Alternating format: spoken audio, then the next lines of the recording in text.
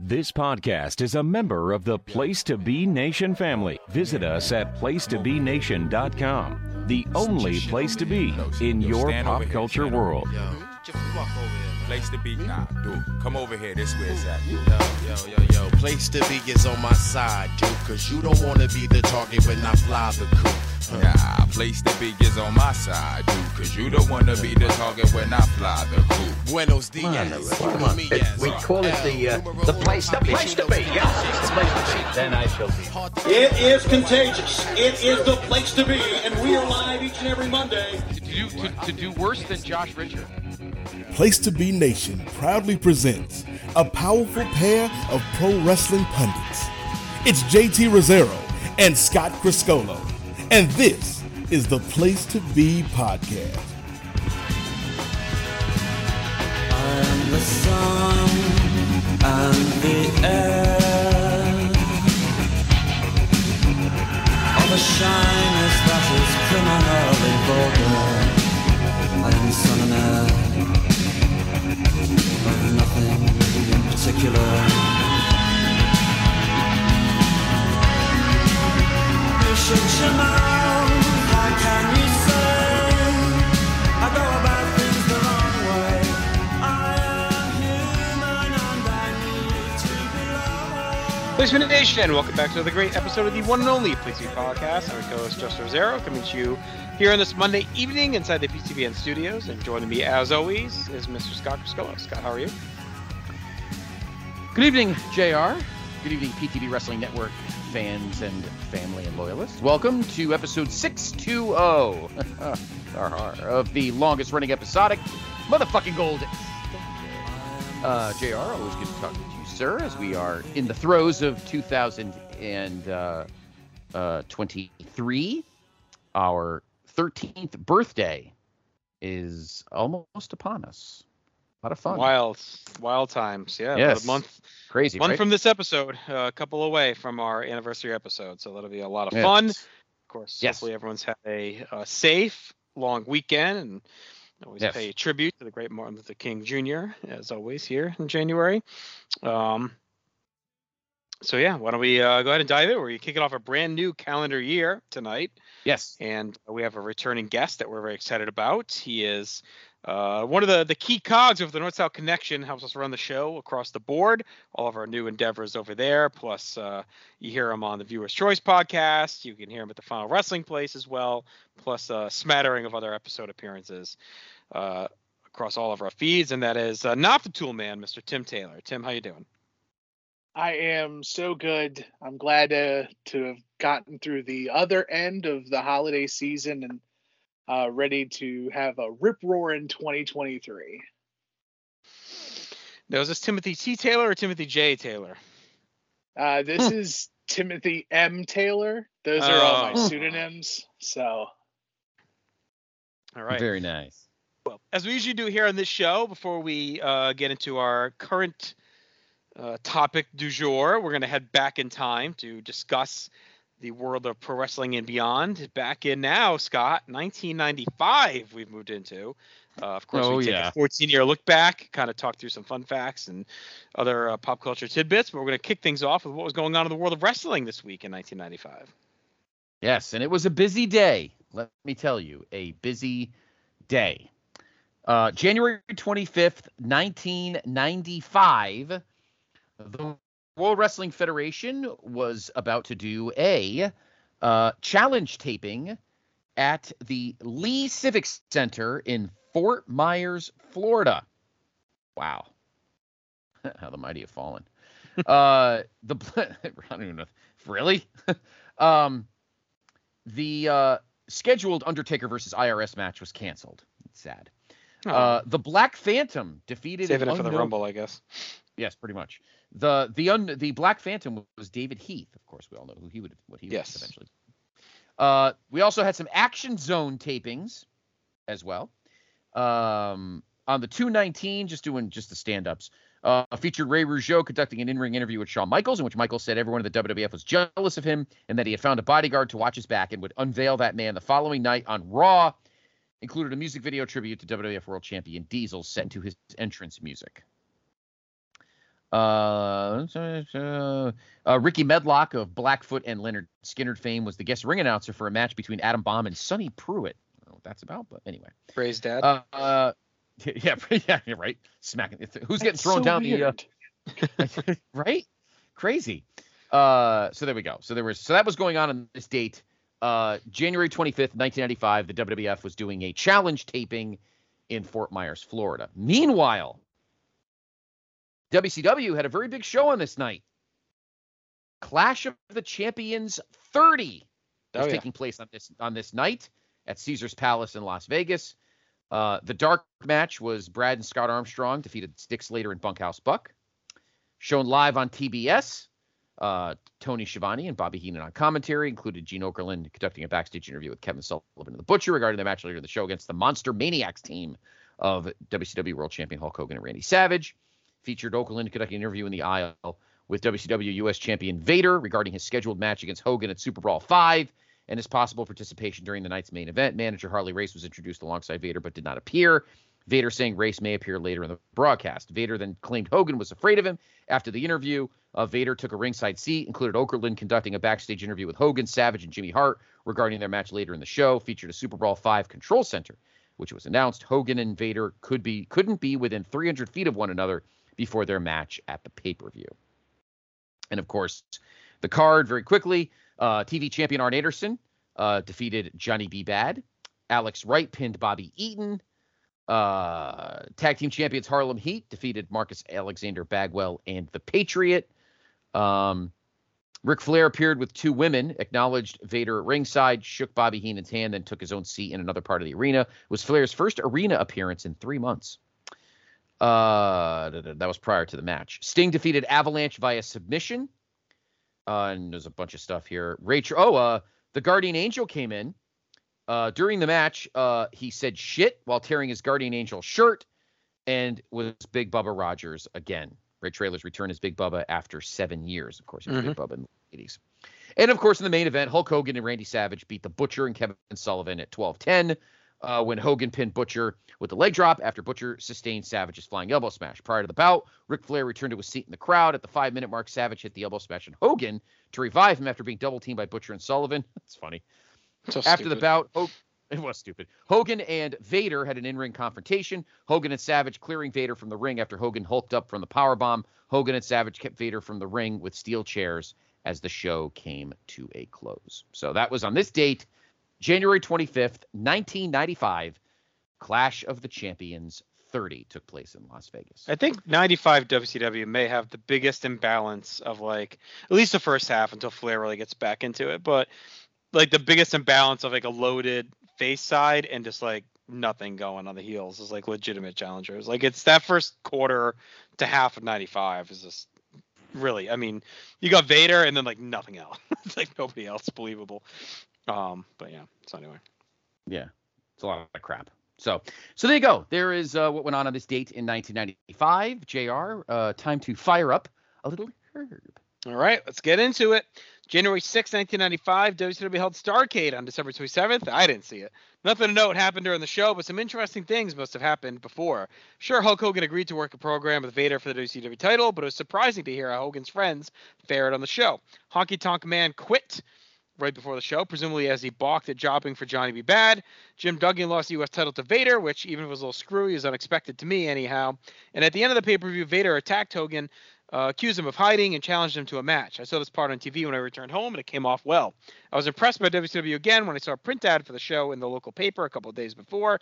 It was still the old ad featuring Hogan, Flair, and Vader in 3 main events. Reports have WCW losing $4 million in 1994. Is Ted Turner worried? Who knows? He's too busy working out a deal to try to buy NBC. The WWF has already fired Charlie Min, replacing him with Stephanie Wyan and Tamara Murphy, who's Tammy Fitch from Smoky Mountain. Tamara is doing a straight announcing role, but this talk she'll eventually get worked into a heel managing spot. 2 newcomers of sorts at WWF debut this weekend. Kama doing a tough guy kickboxing gimmick is Charles Wright, formerly Papa Shango. In the video they aired to introduce the new character, they didn't go through any extra effort to hide his tattoos from his forearms on up. I guess that speaks to how over they thought Shango was. Mantar, who apparently stinks, wears a buffalo head to the ring and is a brother of longtime RSPW favorite Paul Pianus. Didn't we once joke WWF could hire Paul and his brother's rapping team, calling Meat and Potatoes? Also appearing in recent WWF tapings was Max Payne as a guitar playing blacksmith. I don't think that was quite the gimmick to go with, the blacksmith who plays a guitar. Hold on. I'm still flabbergasted There's a lot going that Mantar and PN News are related. They're brothers, yeah. They're Hallex. The brothers Hallex. Today I learned. I'm actually, I don't know if they God. actually I love are. PN News. I don't know. I don't know if they're no, actually it's headcanon now. It's like LL Cool J and Queen Latifah are married. They are brothers. It feels like something that was. Headcanon. It feels like something that was maybe a like rumor in the day, because I'm looking at it and his last name is Mike Halleck. I think PN News is Paul New or whatever, right? So I don't think they're actually brothers. Yeah, different names. They're not brothers.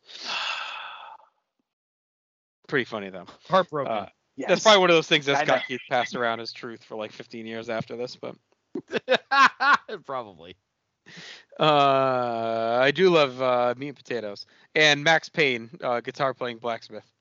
There's talk that Jean-Paul Levesque may jump to WWF, and talk that the Bruise Brothers, Ron and Don Harris, have been approached as well. Chris Candido will start in the WWF in March, finishing out of Smoky Mountain commitments. I saw the debut of Hakushi, Jinsei Shinzaki, and several subsequent matches with him. Either he's supposed to be a heel or whiteface Akio Sato. The commentators try to make that point. He's drawn zero crowd reaction in the matches I've seen. It's not surprising, since he's doing handspring elbows and planches, stuff to which the WWF audience has no idea how to react when the heel does the moves. It brings to mind the Candido story from Smoky Mountain.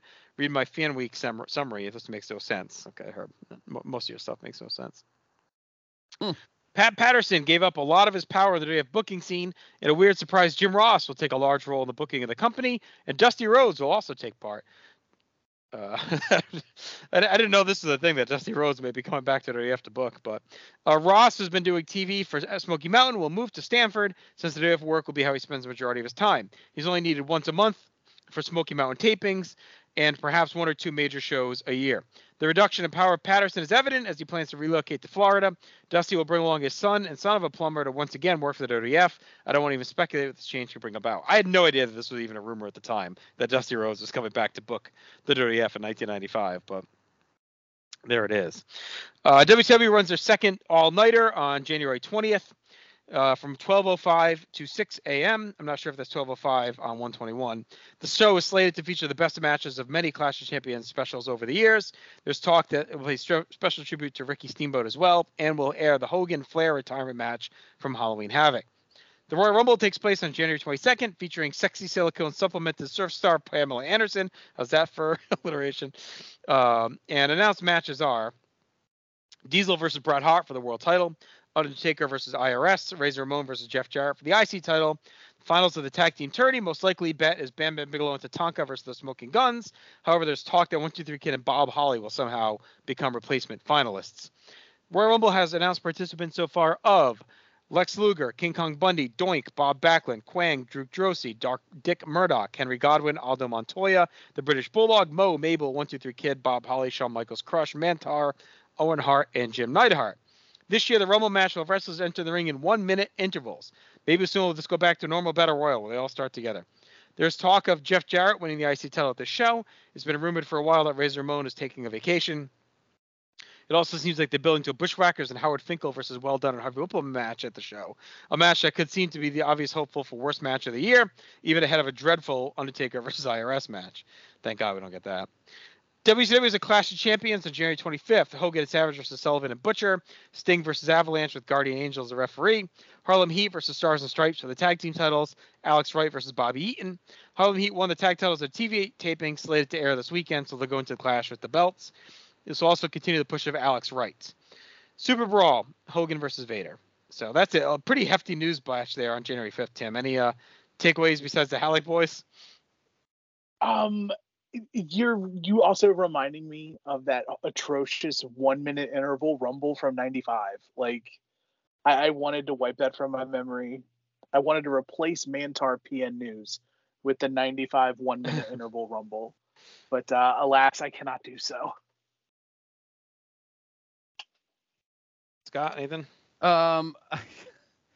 Dusty booking? That's like a kind of a pseudo big fucking deal.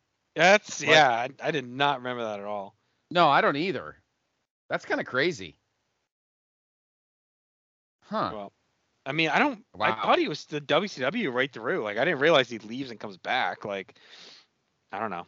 And I mean Dustin's still there too. He doesn't get fired till March, so. 1995 would have been very different. Let's put it that way. Yeah, because isn't 95 the fall brawl with Nasty Dream? That's 94. Or is that? Yeah, okay. That had just happened. Yeah. So maybe there's a window where like Dusty's contract is coming up and like this rumor gets floated, and Turner's like, well, now we can't have Dusty leaving now, and then just sign him on and gets a couple more years out of the Dream. All right. Well, we'll see if Herb has any more here in the next installment, January 13th. Mantar. All right, well, let me talk about this first. I had the pleasure of seeing one of Tully Blanchard's ministry cassettes yesterday. It had a picture of Tully in his ministerial suit with the Bible in hand and a small picture of him with a TV belt around his waist. The cassette jacket had the following words of advice. People go to hell at the rate of $24,000 an hour. Don't let it happen to you. So there you go. Tully on the beat. Mantar debuted this weekend on the Cindies. Did he seem good to anybody? There's weird talk in The Observer about Jean-Paul Levesque jumping to WWF. At last word, WCW was nervous enough that interested enough in keeping him, they offered him and Steven Regal the tag team titles to be heels managed by Sherry Martel, who would turn on all our meat. Meltzer also reports there's already talked that Diesel as WWF champion was the wrong move, and the belt will be moved back to Bret Hart or Shawn Michaels soon. Would have been crazy. It could have been a whole different world if Jean-Paul Levesque takes that deal and sticks around with WCW. It's expected that WCW will indeed use guys from New Japan and AAA in their Cruiserweight tournament. Will they let him pull out all the stops? We'll see. Despite Jim Ross denying the story, as reported by Joe Pedicino, rumors persist that Dusty Rhodes is on his way to the WWF front office with son Dustin in tow. All-Nighter on January 20th, Rumble on January 22nd, pretty much the same batch of stuff. Talk that Jarrett's going to win the IC belt. This year Rumble will be 1 minute intervals, 8 more to go. The winner of the Rumble match gets the title shot at WrestleMania. For whatever it's worth, I've already heard scuttlebutt that the plans will be at WrestleMania Diesel versus Shawn Michaels and Bret Hart versus the British Bulldog. Clash of Champions, same card we've talked about. Super Raw, still Hogan Vader. So pretty quick batch there. Any quick thoughts? I still can't get over the fucking Dusty Rhodes thing. I can't get over the Dusty Rhodes thing. Doubling down on Dusty again. Like, it just, if it's not true, like there's no truth to it, it's very heavy-handed at this point. Right. All right, January 20th, second all-nighter on the 21st, Royal Rumble, pretty much the same stuff here. Hopefully, it's expected Jake Roberts will debut as one of IRS's druids. That is quite the rumor there as well. We'll get a lot of Herb specials here tonight. Hopefully the additional Rumble participants will include Hakushi and maybe even Chris Candido. My mom has just got into last month's worth of TV, including WWF, and Shawn Michaels interviews have her interested in the show. She expects him to get an early draw in the Rumble and last throughout the match for the win. She's also hoping that Kid and Holly win the tag titles. If you remember, Luger and Davey Boy Smith won over Bigelow and Tatanka, so it seems more likely to me that the big guys will win and Luger and Smith will challenge. So Herb's mom is more on point than he is with this. I guess ECW fans don't have it easy. No matter where they turn, someone thinks they're mostly into it for uncontrolled violence. Even The Observer this week, in talking the Shane and Tully match on January 7th, Meltzer says we received numerous reports ranging that it wasn't bad to the crowd didn't accept it because there's no chair shots, just god-awful with the latter few being the majority. So it just kind of goes on to talk about ECW a little bit more. On July 20th, 1989, this is an interview about Flair and Funk. We don't need that. After a mention for several weeks, Jean-Paul Levesque was having trouble deciding if he wants to stay with WCW or jump. In the end, despite offers of a tag team title reign with Steve Regal, he's left to join the new generation. And yes, history is changed. I was sad to see the Heavenly Bodies job for 1-2-3 Kid and Bob Holly this weekend, even though it was expected. It looks like the bodies have been wasted in WWF. Cornette will reportedly become the new manager of Mantar, which puts Cornette at the bottom of the managerial ladder, which, of course, will not really hold for long here in 1995.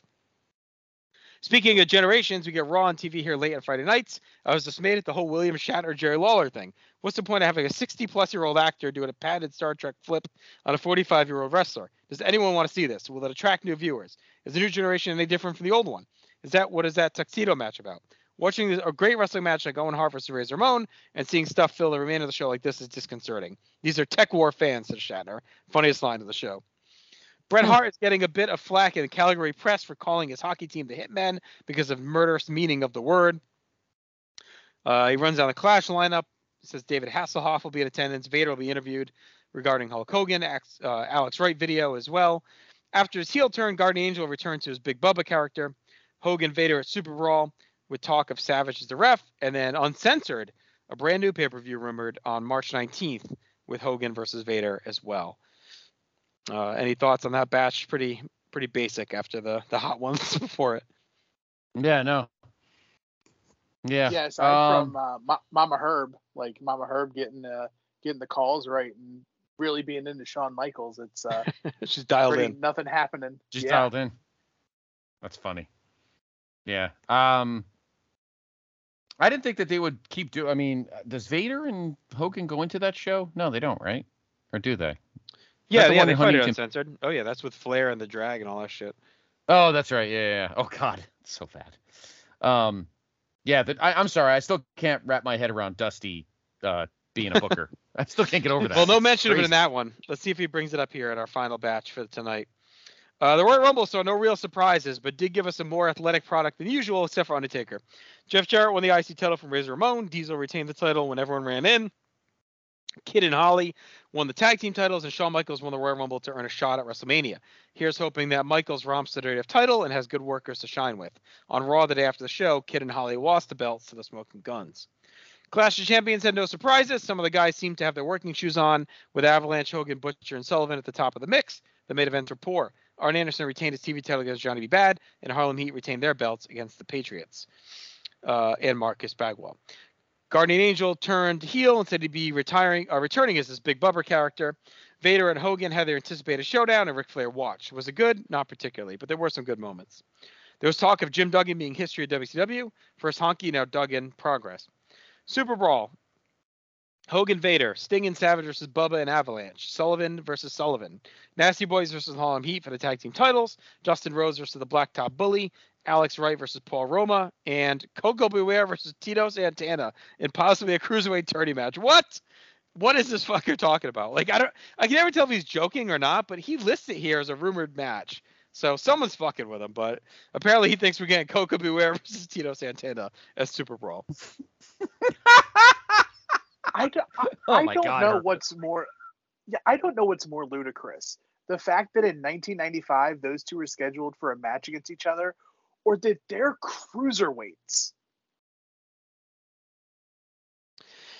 I mean, I'm guessing he's just like hypothesizing. I like if maybe he saw that rumored and figured the only way they would do it would be like in that cruiserweight tournament or something. I don't, because he puts that in with a question mark, like maybe this. I don't know.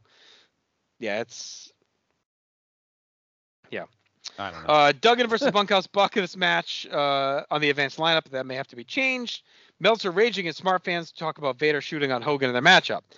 It's just he just does a whole thing talking about Meltzer and Meltzerese about old shoots. WCW have a pay-per-view called Uncensored on March 19th. Hogan versus Vader for the WCW title. WWF has WrestleMania 11. Tentative lineup is Diesel versus Shawn Michaels on April 2nd. So that's pretty much all of our Herb notes. Nothing really much out of the last couple of buckets there. With that said, Scott, Tim, would it surprise you at all if Dusty Rhodes had found his way to worm back into the booking committee and taken over things? Perhaps would have creeped back in. So creeping is TLC. Number 2 song in the nation this week in 1995 is Creep. Number 1 still Boyz II Men on Bended Knee, but that brings us into Scott Friscolo's Pop Culture Corner. Me again. And I'm back.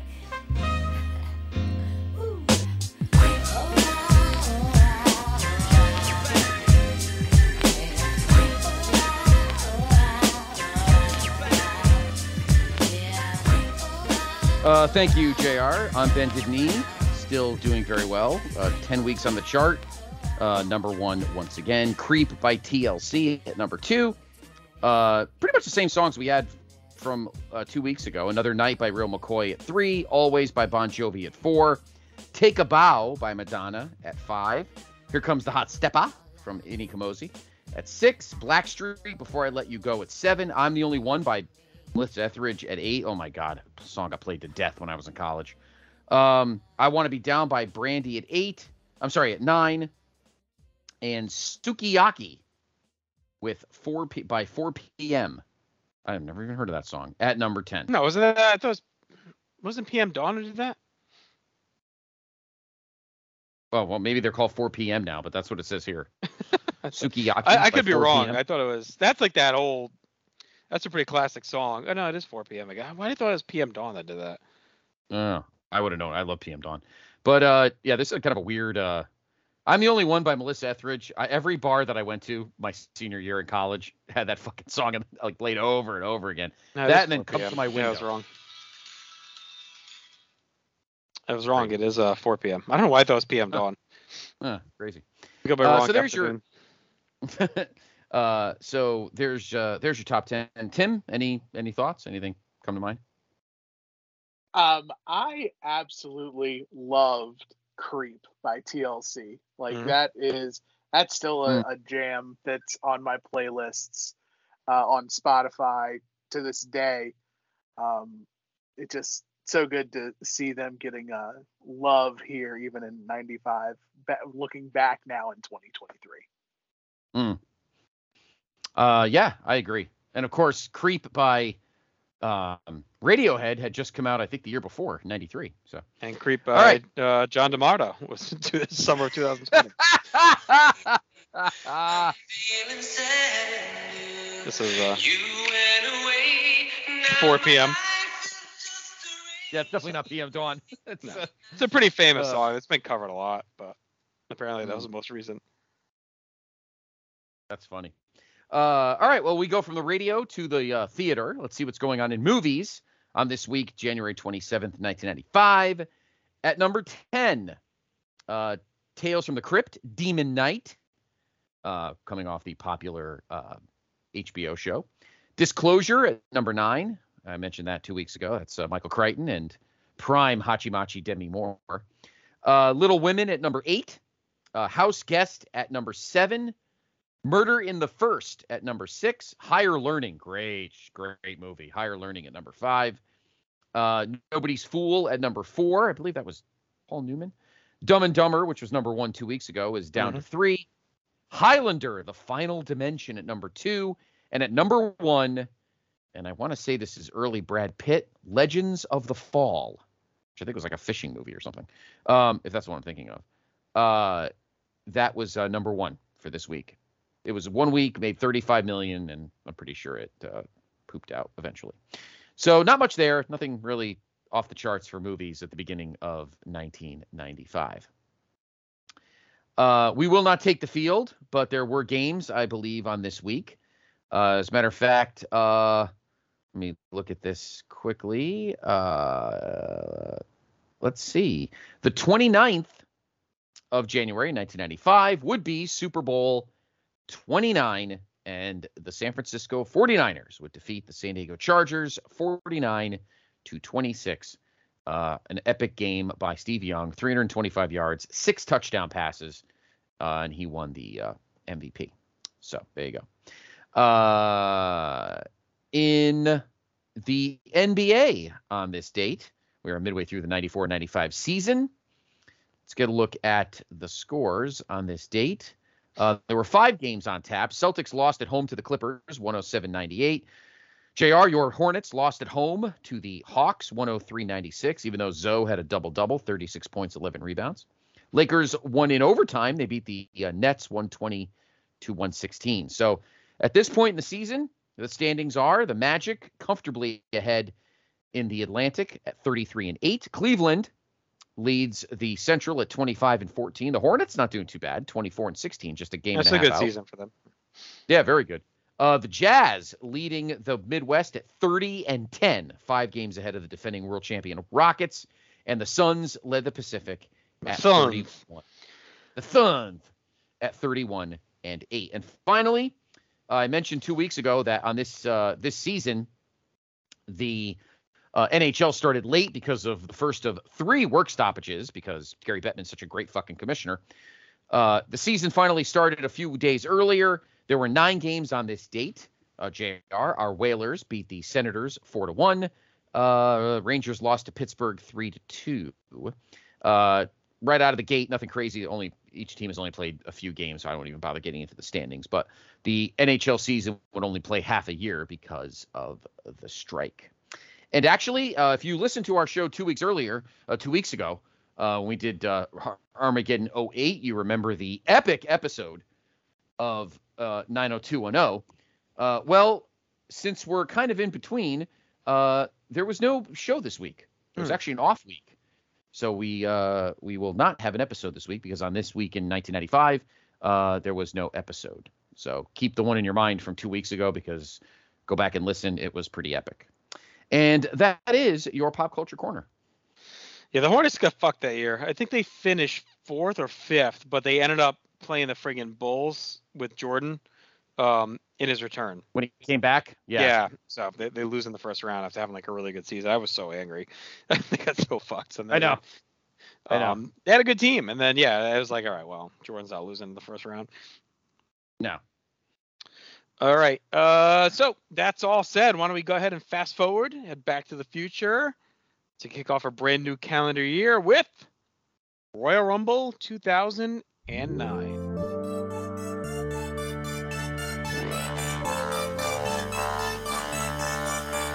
I see your dirty face, hide behind your collar. What is done in vain? Truth is hard to swallow, so you pray to God to justify the way you live. Live January 25th from the Joe Louis Arena in Detroit, Michigan. 16,685 in attendance, 450,000 buys. The 22nd Royal Rumble. The 8th pay-per-view in Michigan, the 6th in Detroit. The most recent one, of course, is just a couple years before, WrestleMania 23. On December 18th, WrestleMania 24 airs a 1-hour special on My Network TV. 2 days later, on the 20th, WWE aired the 6th annual tribute to the troops from Camp Liberty in Baghdad, Iraq. January 6th, Behind Enemy Lines, Colombia, starring Mr. Kennedy, was released on DVD. 3 days later, D'Lo Brown, Val Venus, and Bam Neely were released. Yes, Val Venus. Released in 2009, and I think he was there consecutively through.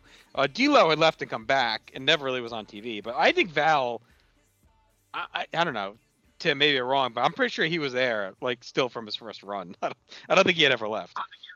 I think he might have left shortly because wasn't he a part of the Rumble 03 or 02, the 4 comebacks? Yeah, but he was hurt. Like, I don't think he had actually left. I think he was injured. Oh, okay. Yeah. That makes sense. Either way, like I know he wasn't there for a while and then came back, and whether he was Chief Morley or he was the Big Val Boski or he was Val Venus, just not for me once we got past like Kai and Tai bullcrap with Val Venus. Yeah, he's still there. So 11-year run for the Val Boski ends here. The next same day on the 9th, Chris Jericho received the Distinguished Alumni Award from Red River College in Winnipeg. On the 10th, Jimmy Corderas, Kevin Thorne, Tim White, Gavin Spears, and Mike Krul were all released. A pretty big bloodletting here in early 09. Corderas and Tim White both getting the axe. Longtime employees. On January 12th, Mickey James and Gerald Briscoe were involved in 2 separate car wrecks due to the weather. Tough day on the roads. The next day, Ron Simmons and Sergeant Slaughter were released from their Legends deals. So there you go. They were gone. I guess I don't know if they're working backstage as well. On January 13th, that same day, Cousin Jr. passed away from a heart attack. He was only 48. Oof. Wow. 2009, Cousin Jr. So he must have been pretty young when he was on TV in the 80s. It must have been in his early 20s. Yeah. Another big name is released on the 16th. That is Hardcore Holly. He's gone finally. So they really were cleaning house here in early 09. A lot of deadwood getting cleared out. On that same day, SmackDown Victoria wrestled her last match. Lost to Michelle McCool. She appears at WrestleMania 25, but did not appear again until the 2021 Royal Rumble. So, end of an era of Victoria. On the 119 Raw, CM Punk defeated William Regal to win the IC title, Scott. We talked about that in our last episode. Yes. Yep. The feud that they would be having. So Punk cashes in, wins the title. So a lot going on. A lot of big releases. I mean, I think we've eulogized most of these people, but obviously Victoria was a big player in the early days of the rebuilt women's division. So kind of sad to see her go, just as the division's getting focused on again. I think she probably needed the change. She'd go on to have a pretty good run in TNA. So It's not like she just vanishes. Holly, good riddance. Like, he's been annoying, done nothing for a while. The refs, obviously, whatever. Kevin Thorne's done nothing. Simmons and Slaughter were punchline gimmicks at this point. So I don't think there's any big loss, probably besides Victoria out of this group here. Yeah, I mean, well, we talked about it 2 weeks ago, JR, at Armageddon, that the women's division was still being treated like crap. And Victoria was probably like, I've had enough of this bullshit. I'm not going to dress in elf costumes and all that crap. So, and she left, and obviously she would eventually turn up in TNA. So, and have a pretty good run in TNA. Yeah, she has a good run. So yeah, so I think at this point she was probably one of the ones that was like, I've kind of had enough of wearing elf suits and all that shit. So this makes perfect sense. 2 referees though. One thing I did love about at least this era of WWE and like the years following is, while the male superstars would kind of get released in the cloak of darkness, and you'd go to WWE.com and you'd get the list of all these guys, we wish them well in their future endeavors.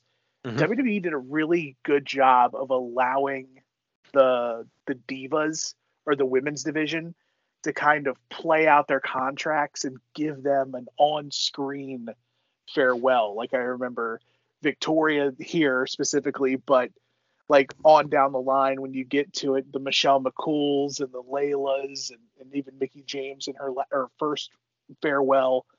WWE really kind of let the girls see their way out on their own. Right. I'm guessing it's because they didn't fear them leaving as much. You know what I mean? Like, right.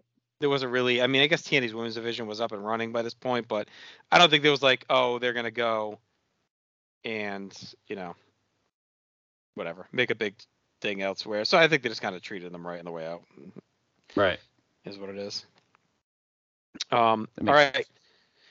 So all that said, let's dive into the show. 1995, 2009 Royal Rumble, a little bit different than 95, as we'll see. Dark match, Jimmy Wang Yang take on Paul Burchill. We then get a good opening video for a lot of historical Rumble clips and hype for this year. Let It Rock is our song. We have that blasting throughout. A lot of focus on Randy Orton's psycho attack on the McMahon family. We'll talk about that. We cold open with Michael Cole and the King giving a serious update on Vince's status. Says being kept quiet, but Orton will receive retribution soon from the McMahon family. Tonight the show will go on. Pretty tough approach, I think, given their history with this type of stuff, but there it is. We open with a serious health update. Tim, what'd you think of the way they kicked this off with the Vince update there? When I got the call that I was going to be doing Rumble 09, I immediately was like, this is the Let It Rock Rumble. And immediately, I'm just giving you guys a heads up now, every match on this card will receive a +2-star bump just because of Let It Rock. So fair warning, I'm going to skew high for Kevin Rudolph. Okay, I'm ready for it. That's pretty great. Did it bother you guys at all? They did the solemn voice of the Vince stuff? Yeah, like it feels like they always do this. Like I get that it was a vicious attack, and this is still the era in which WWE is treating the punt like a super huge mega deal. But right. Like the show must go on. Like as I'm watching it back and we get to that point, I'm literally mouthing the words that Michael Cole is gonna say about the show's got to go on, blah blah blah. Like, come on, it's a show. We get it. Everything's right. Great. But right. We could have just wove this into the night. We didn't need to open cold with the serious update. All right, let's kick off the show with our first match, and that is Matt Hardy defending his ECW World Title against Jack Swagger. Scott, how do we get to this? And who's Jack Swagger? Who the hell is Jack Swagger? Well, Donald Jacob Hager began wrestling at 5 years old and continued to wrestle in school while also briefly playing football in high school, and he would join the University of Oklahoma, where he became an All-American in 2006. He would sign with WWE after graduating and competed in Deep South before moving out to OVW in 2007. And he would also work dark matches before being relocated to FCW, and he won the Florida Heavyweight Championship. In September of 2008, he would make his TV debut on ECW under the name Jack Swagger, and he would refer to himself as the All-American American. He would feud with Tommy Dreamer, where he defeated him in numerous matches, and he makes his pay-per-view debut here as ECW champion. How did he do that? Well, keep reading. On the 11/25 ECW, Swagger would defeat Dreamer in an Extreme Rules match, and after the match, he cut a promo saying he was done with Dreamer and would go after the ECW title. On the 12/2 ECW, Swagger demanded to be named number one contender, only for Tiffany to come out and say that Ricky Ortiz, Ricky Ortiz, I can't even keep a straight face. Ricky Ortiz should also be considered, as he was undefeated like Swagger, and Swagger would defeat Ortiz, squash that dream, and keep his undefeated streak going. On the 12/16 ECW, Matt cut a promo on Jeff winning the WWE title at Armageddon, only for Chavo Guerrero to interrupt, as he said Edge would be champion again, and he vowed to take the ECW title from Matt, and Matt would defeat Chavo to retain the title. Later that night, Swagger teamed with John Morrison and The Miz to defeat Ortiz, CM Punk, and Kofi Kingston.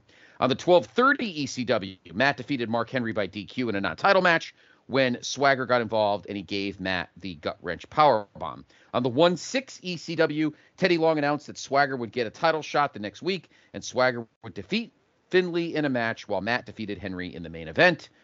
On the 1/13 ECW, Matt cut a promo on Swagger saying he was impressive, though he's never beaten him. And in the main event, Swagger would indeed defeat Matt Hardy in a huge upset and would become the ECW champion. On the 120 episode of ECW, Matt cut a promo on what happened to Jeff on SmackDown, as well as losing the ECW title to Swagger, and he announced he was invoking his rematch at the Rumble, as Swagger came out and said he was the new face of ECW, with the two men brawling, and Swagger would get a cheap shot in. And on the 123 ECW, Matt lost a no DQ match to Edge when Henry and Swagger got involved, and they all hit their finishers on Matt. So this newcomer comes in and causes some havoc here, JR, and he already has some gold. A lot of chaos in the world of ECW. Yes. All right, let's get into it. Matt heads out, and I mentioned before that he was defending. Of course, he's challenging. First time as a challenger in a while. A good quick come up for Swagger, taking the ECW title, setting himself up as a player. Striker notes that Swagger's undefeated, hypes up big time. The crowd is very into Hardy to start.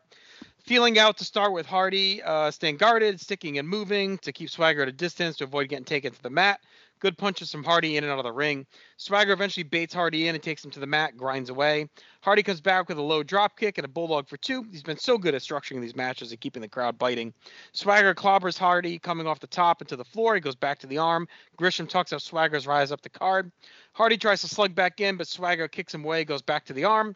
Hardy keeps trying to push Swagger away, and anytime he gets a gap, he unloads a quick spurt of offense using his one arm, which leads to a unique attack.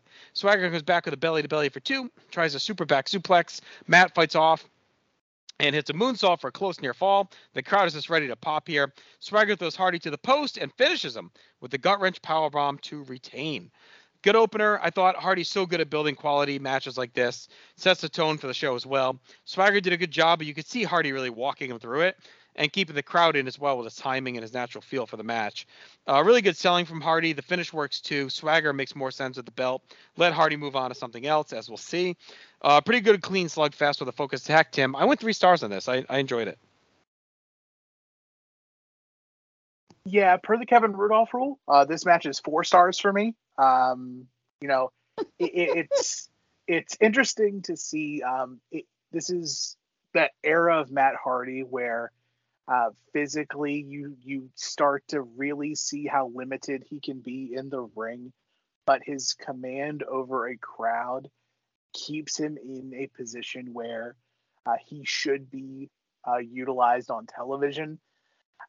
Jack Swagger, I remember being very, very high on him when he came into the WWE.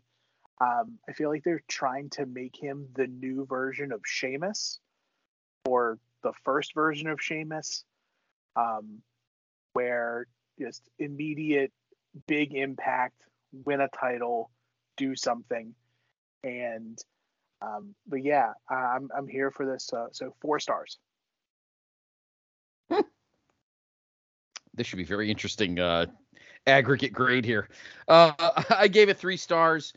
we talked, JR, about Rey Mysterio on the first 2 weeks ago, and I agree with Tim. Matt Hardy's kind of in that same class. He's not the Matt Hardy of 10 years earlier. He's not a flyer anymore. So he's changed, and he never really was. Obviously, his brother was the more of that, but still, Matt could do amazing things, but those days are over. He's got a lot of knee issues and back issues, so he doesn't wrestle like that anymore.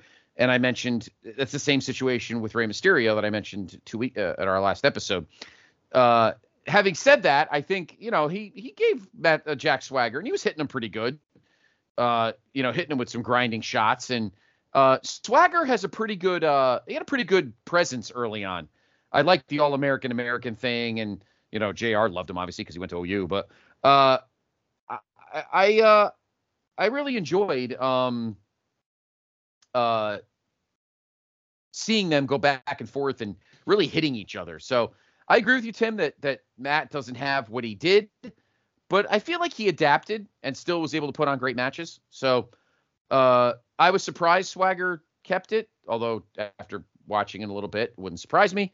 Well, let me put it this way. I was surprised at the result, and then later on I'd realized how it made sense.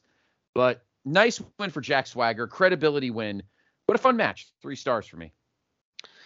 All right, we get footage of Randy Orton arriving earlier, and everyone just kind of watches them nervously. And that brings us to our next match, which features our Divas division, and that is Melina taking on Beth Phoenix for the Divas Championship, or Women's Championship, I should say, not the Divas title. Women's Championship. Scott, what took us here to Mickey, Melina? Melina being our number one contender. Yes, Mickey was in a car accident.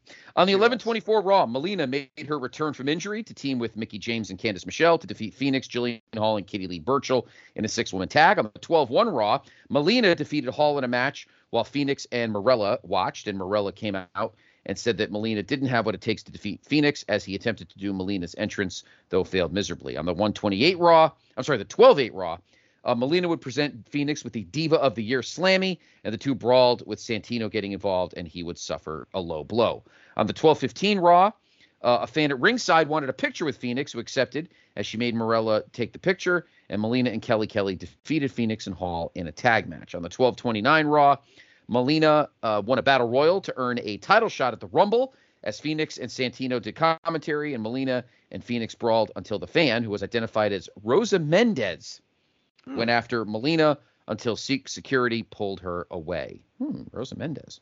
On the 1/5 Raw, Melina and Goldust defeated Phoenix and Santino in a mixed tag, and after the match, Melina again brawled with Mendez, who was sitting at ringside until security took her away. On the 1/12 Raw, Melina and Kelly were set to face Phoenix and Hall in a tag match, only for Mendez, who was disguised as one of the paparazzi, attacked Melina before the match. Phoenix and Hall would beat Melina and Kelly down as Phoenix took one of the cameras and held Melina up while taking pictures. And finally, on the 119 Raw, Melina defeated Hall in a match where Phoenix, Santino, and Mendez watched from ringside, and Phoenix and Mendez attacked Melina after the match, with Phoenix giving her the Glam Slam. So kind of another debut here. Rosa Mendez. Talk more about her down the line. Melina stalks out back at her top slot as challenger, reigniting the past rivalry, becoming one of the top players in the rebuilt division. Beth's aura is on point, even with Santino lagging along behind her. Just a great duo. Beth controls Melina early with a power grip. Melina comes struggling back and gets a tilt-a-whirl into an armbar. Pretty good strategy. She tries to limit the strength of Beth, but Beth deadlifts her through the hold and flings her off. Melina gets on Beth's shoulders, but Beth flips her to the mat with ease. Beth batters Melina, wrenches her leg and ankle, and actually presses it all the way to Melina's head and beats her with her own foot, which is an all-time spot. It's a pretty infamous one, and some insane flexibility. Beth catches a charging Melina with a side suplex, keeps the pressure on. Beth sits Melina on the middle rope. Deadlift, gorilla presses her out, but Melina slips down as a jawbreaker. Melina tries to avoid the grasp and sneaks in some pin attempts and barrels into Beth whenever she gets compromised. She gets 2 on a bulldog. Beth shoves Melina violently to the corner, but Melina gets a Thez press off the middle ropes. Beth ducks her finish, but Melina gets a flash roll up out of the Glam Slam and gets the upset win to win the women's title in her return. Fun match with a little clunky at times. Melina seemed a little rusty, but it was entertaining. Melina is trying to land shots however she could and avoid the big bomb. In the end, she finds a way to sneak out the win on the biggest one and nab the title. The foot beating, of course, is all time as well. Really good spot, Scott. So only 2 3/4. I thought it was a pretty good match, a pretty good moment as well as Melina wins. and we get the all-time spot mixed in as well. So pretty important little match here. I laughed my ass off on the foot spot. I totally forgot about that. That foot spot's pretty great. Your match time, 5:56. The Swagger Hardy match time was 10:27. I gave it 2.5. I was actually very stunned that Melina actually won this match. I had no clue. They were just beating the snot out of her week after week. So I was legitimately stunned that she won the match. Beth had been on a roll. I think she'd been on a legitimate tear as champion and was taking everybody out. So I didn't think she was going to be the one to do it, but big win, Tim. Fun little match. Melina did all the bumping. She did miss a move here and there. She was still a little rusty, but it seemed like she was the one they wanted to put the belt on. So a big upset and a solid match. Yeah, I thought so too. I gave it 2 until I remembered what the theme of the show was. So it's a 4-star match for me. This is the first time I remember the flexibility spot, so I'm going to give it the benefit of the doubt. But I know that this becomes a crutch throughout the remainder of Melina's WWE career, and then it becomes a crutch for literally every other woman for the next 3 years, where if you're flexible, you're going to kick yourself in the head. But this is the birth of it. So it was okay, origin spot. This was really cool. I can agree with the shock and awe of Melina actually winning the women's championship here, but she's I would say their biggest female face. Coming back her to Mickey. having her. Yeah. So, especially with Melina now on the comeback too, making that debut and making it a big deal, it makes sense. It's always good to be reminded of Glamorella as well. Beth Phoenix being accompanied by Santino was always a good pairing in my eyes. All right, Cole and King reset us before our world title match, which will be coming up in a moment. We get a video package for John Cena taking on JBL. Backstage, JBL tells Shawn Michaels that if he helps him win the world title tonight, he'll release him from his contract and pay him the remainder of the money owed right on the spot, and he'll also get him a spot in the Royal Rumble match so he can win and go to WrestleMania in his home state. An easy decision lies ahead for him. Shawn gives a little smile, but when he goes to leave, Undertaker's there and says sometimes it's hell getting to heaven. JBL beckons Shawn, and we head off to our match, which is for the world title. John Cena taking on John Bradshaw Layfield. Scott, how did JBL find himself into a big-time title match here? I have no fucking clue. No. On the 12/8 Raw, Michaels was set to face JBL in a street fight when JBL revealed that Michaels has lost all of his money and he was offering him a job, and he said Michaels can continue wrestling into his 50s and 60s while shilling DX merch, or he can work for him and make sure his family is secure. Michaels teased hitting him, and JBL said the offer would be gone if he did, as Michaels simply walked away, and JBL said he was looking forward to doing business together. On the 12/15 Raw, Stephanie McMahon announced that there would be a tournament featuring former world champions, and they would face off in qualifying matches with the winners facing off in a fatal four-way to see who would face John Cena at the Royal Rumble. On the 12/22 Raw, Michaels defeated Kane, JBL defeated Rey Mysterio, Randy Orton defeated Batista, and Chris Jericho defeated CM Punk to qualify for the four-way. On the 12/29 Raw, JBL, Michaels, Orton, and Jericho faced off in the fatal four-way, with Michaels eliminating Jericho and Orton, but then he would allow JBL to pin him, and JBL became the #1 contender.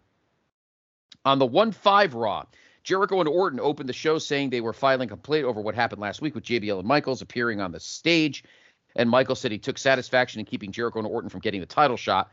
Stephanie would come out and declare the decision as she announced Orton and Jericho for the Rumble, and JBL declared that Michaels wouldn't compete in the Rumble as his job was to be in his corner for the title match. In the main event that night, Michaels and Cena defeated Orton and Jericho in a tag match. On the 1/12 Raw, JBL told Michaels that he was fighting for his paycheck in his match that night, and in the main event, Michaels defeated Cena in a non-title match after a distraction from JBL, who stood over Cena after the match. And on the 1/19 Raw, the two men signed the contract for the match, as JBL said he hired Michaels so he could be champion again, and Cena said Michaels shouldn't be shouldn't be remembered as the man who helped JBL become champion. And Michaels said while he despised what he had become, he would continue to do it for his family. Cena said Michaels would have a choice to make it the Rumble as JBL knocked Cena down and hit the clothesline from hell before heading to the back with Michaels. So as much as I wasn't a big fan of this storyline, and I mentioned it on our last show, the week-to-week story actually was pretty good. Told you. Yeah. All right. Let's head to the ring. One of our big feuds from 08 is reignited as JBL again finds his way into a match with John Cena, who stabilized the champion. We get the Michaels stuff hanging over this, the bitter employee. The story is, again, really more around JBL and Michaels than Cena. It's just kind of incidental here. Shawn is stoic with JBL. Cena gets his usual mixed reaction. JBL cranks a side headlock, gets us going. The crowd is buzzing as Shawn just stands staring at the action. King says him being out there is a distraction for Cena. Cena makes a big quick comeback, and JBL bails outside to regroup and consult with Shawn. Just stands there as JBL talks. JBL's back and slugging away. Cena overwhelms him with a bulldog into a flurry of offense for near falls. JBL uses Shawn as a distraction. He hits Cena from behind, takes over with some more brawling, just unloading strikes and clotheslines to the barrage into a chinlock. JBL pours it on outside and back in the ring. Cena blocks a superplex, knocks JBL to the mat. It's a top rope leg drop. Cena takes down JBL on a charge. He hits him in the back and neck and heats up in his closing offense. The boos are pouring down. JBL elbows out of an FU, but Cena takes him down and hooks an STF. Michaels gives enough of a distraction that allows JBL to kick out. Knocks Cena outside. Cena's not happy with Shawn. Cena survives a clothesline from hell, but then knocks the ref down by accident. He collides and collapses with JBL. Shawn gets on the apron. He gets in the ring and tunes up the band, but instead he crushes JBL with Sweet Chin Music to a big pop. Cena's all smiles. He kind of gives like a proud dad look to Shawn, but then Shawn just crushes Cena with Sweet Chin Music as well. He stands over both of them and puts JBL on top and walks off stoically. We get a new ref, but Cena kicks out. Both men pop up. Cena ducks a clothesline from hell and hits an FU for the win. I thought the match was pretty standard, a lot of brawling and slower pace. The best parts was Shawn's antics and his pathos at ringside. He's the most over guy in the match easily.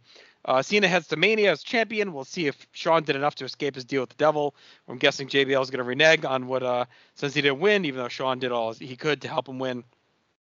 It's fine. It's just limited. JBL is obviously kind of breaking down at this point, and Cena is only going to be able to carry him so much. So 10 2 3/4.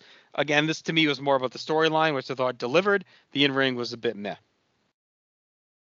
Yeah, I thought the match, I think this was about as good as you're going to get from JBL at this era. It felt very weird kind of seeing him. If you guys remember like the movie Master of Disguise, where the main guy's in the turtle suit, that's what I looked like when I saw JBL, with just his big chest and torso, but then just this little head sticking up out of that little neck. But Shawn Michaels absolutely makes the performance in the match. I would have loved to have seen more from this storyline. Honestly, I was a big fan of the hard times Shawn Michaels having to saddle up to Mr. Moneybags JBL. I thought the match was good, 3 stars, but then I remembered we're in the Tokyo Dome at the Joe Louis Arena, played by Kevin Rudolph, so this is a 5-star match. I did like the finish coming out of nowhere, where JBL's looking for that clothesline from hell, and then Cena ducking and catching him out of nowhere with the FU for the victory. Scott, what do you got? I gave this match 2.5. 15:29 your match time. Honestly, if it wasn't for the Shawn stuff, this match absolutely sucked. I did not like it at all. I mean, I gave it 2.5 as kind of a courtesy because Cena's good, but JBL just doesn't have it anymore. He's just not it. And he's just so just out of sorts. I don't know. I know this is kind of a holdover for Cena to be champion, and it's really more advancing the JBL Shawn storyline more than anything else, but the match is just not good. It's not good. And 2.5 is being generous.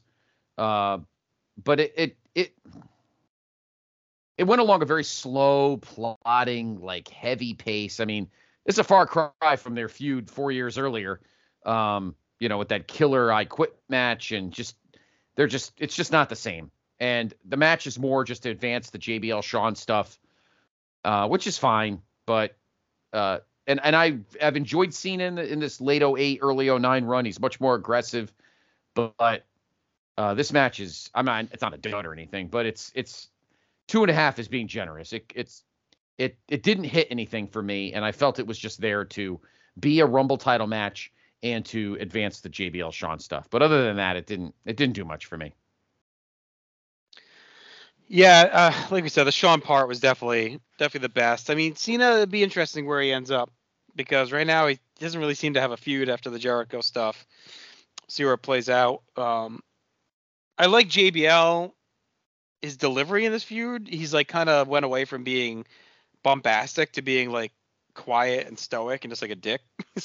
Like Bob Cratchit. I mean, not Bob Cratchit. Ebenezer Scrooge.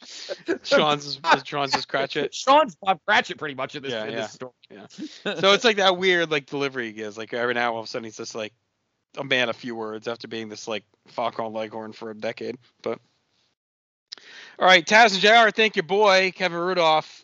Tim, who's that? I think Kevin Rudolph is like the Tokyo Dome for you. It's your Meltzer bumping everything. We get a video package for our Very next much match, which is for the WWE title, and that is Jeff Hardy defending against Edge, Scott. So how do we get back to Edge getting yet another title match here? Well, on the 12/19 SmackDown, Jeff held a championship celebration, which Edge interrupted as he said Jeff got lucky becoming champion while he got there by hard work, and Edge denied attacking Jeff in the stairwell as he was already better than Jeff and called him a screw-up, which led Jeff to give him the twist of fate. In the main event, Jeff defeated Vladimir Kozlov in a non-title match by DQ when Edge got involved, and Triple H would make the save as he brawled with Kozlov, and Jeff gave Edge the Swanton Bomb. On the 12/26 SmackDown, Edge complained to Vicky Guerrero that Jeff as champion was a disgrace as Big Show came in and offered to take Jeff out in exchange for a title shot, which Vicky agreed to, much to Edge's chagrin. She told him that if Show beat Jeff, he would face Edge the next week to determine the number one contender, and in the main event, Jeff defeated Show by countout. On the 1/2 SmackDown, it was announced Edge would face Jeff at the Rumble for the title, and in the main event, the Hardys defeated Edge and Show in a tag match when Show walked out.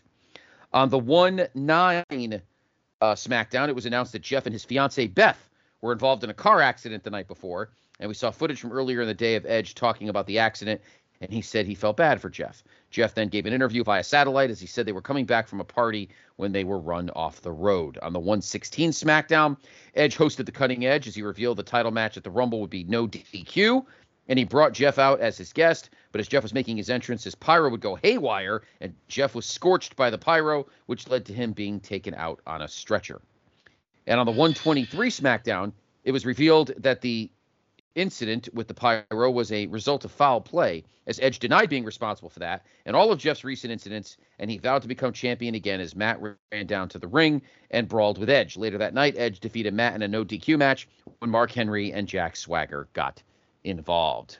Very detailed, very in-depth, step-by-step build to get us to this point. All right. Long-running feud takes another turn as Hardy's finally champion, battling a string of random attacks at home in the arena, like you mentioned, Scott, but he keeps persevering and blaming Edge for what's going on. Hardy gets a pop as always. He charges out. Vicky comes out looking some rough hair styles here tonight for her. Makes the match a no disqualification, brings out Edge, who has Chavo Guerrero with him. Jeff attacks to the bell, pours it on, takes all his recent anger out on his rival. Edge tries to bail out and slow down the attack, but Hardy chases him around, grabs a chair, but Edge nails him with a punch and a boot. Hardy comes roaring back as the crowd keeps cheering him on, battering the back, cutting a fast, angered pace. Hardy kicks Edge outside and hits a running clothesline off the apron, tries to go to the air again, but this time Edge cuts him down thanks to help from Chavo. Edge beats on Hardy around ringside, uses the announce table before throwing him back in the ring. Hardy gets a couple of flash comebacks, but Edge pushes through, keeps on the methodical attack. Hardy hits an enziguri, heads up top, and Edge drop kicks him as he comes down. Edge grabs two chairs, but Hardy drop kicks him off the apron, meets him with a plancha, and then it's a twist of fate on the apron, on the edge of the apron, and they both tumble back to the floor. Hardy pulls the ladder out from under the ring, puts Edge on the table, and scales back, but Chavo blocks him. So Hardy dives off onto him instead. Hardy shoves Edge into the post. He wipes out Chavo, puts him back on the table, flies through him off the ladder to a pop. Edge fights off Hardy back in the ring. Hardy catches a whisper in the wind for 2. Edge slips out of a twist of fate, hits an impaler for 2. Hardy comes back with an inside cradle for 2. Edge counters a slinging DDT, catches him, and then spikes him off the exposed turnbuckle for an air fall. Hardy counters a spear to a twist of fate, crawls to the top. Out comes Vicky, hooks his leg. Hardy kicks down Vicky and hits a swanton, but he's slow to cover, and Vicky stops the count. In comes Matt Hardy. He throws Vicky down to the ring, hands Jeff a chair, but stops him. Takes a second chair, he turns and smashes his brother in the head to boos. Edge covers and wins the title, ending Hardy's short reign after his long climb. And that is that. As a good match, it was a little slow at first, but it really ramped up into the plunder, as usual for Edge. Good use of Chavo here, too, playing off Jeff's misplaced anger and his style. Ross talks about how he was struggling to focus. Tough to see Jeff's reign end already, but it looks like we have a new feud with Matt Breaking Bad and turning on his brother. We'll see where that goes. I went 3.5 stars, Scott. I like the match. What do you think about Jeff losing already, though?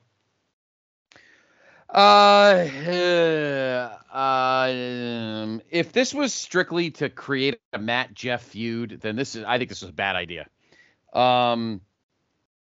This is obviously, I think the whole point is, I think they're trying to get you to think that this has nothing to do with Jeff's inability to be champion and more to do with a Matt Jeff feud, which, to be honest with you, I think is a bad idea. I think Jeff should have been able to hold on to this belt for a while, but obviously this specific championship is going another way. I think that's the problem. They know what they want to do. In a couple of months in Houston, but I still think this was probably, he should have had one more month. I would have at least let him wrestle in the chamber, which we'll talk about obviously in a couple weeks.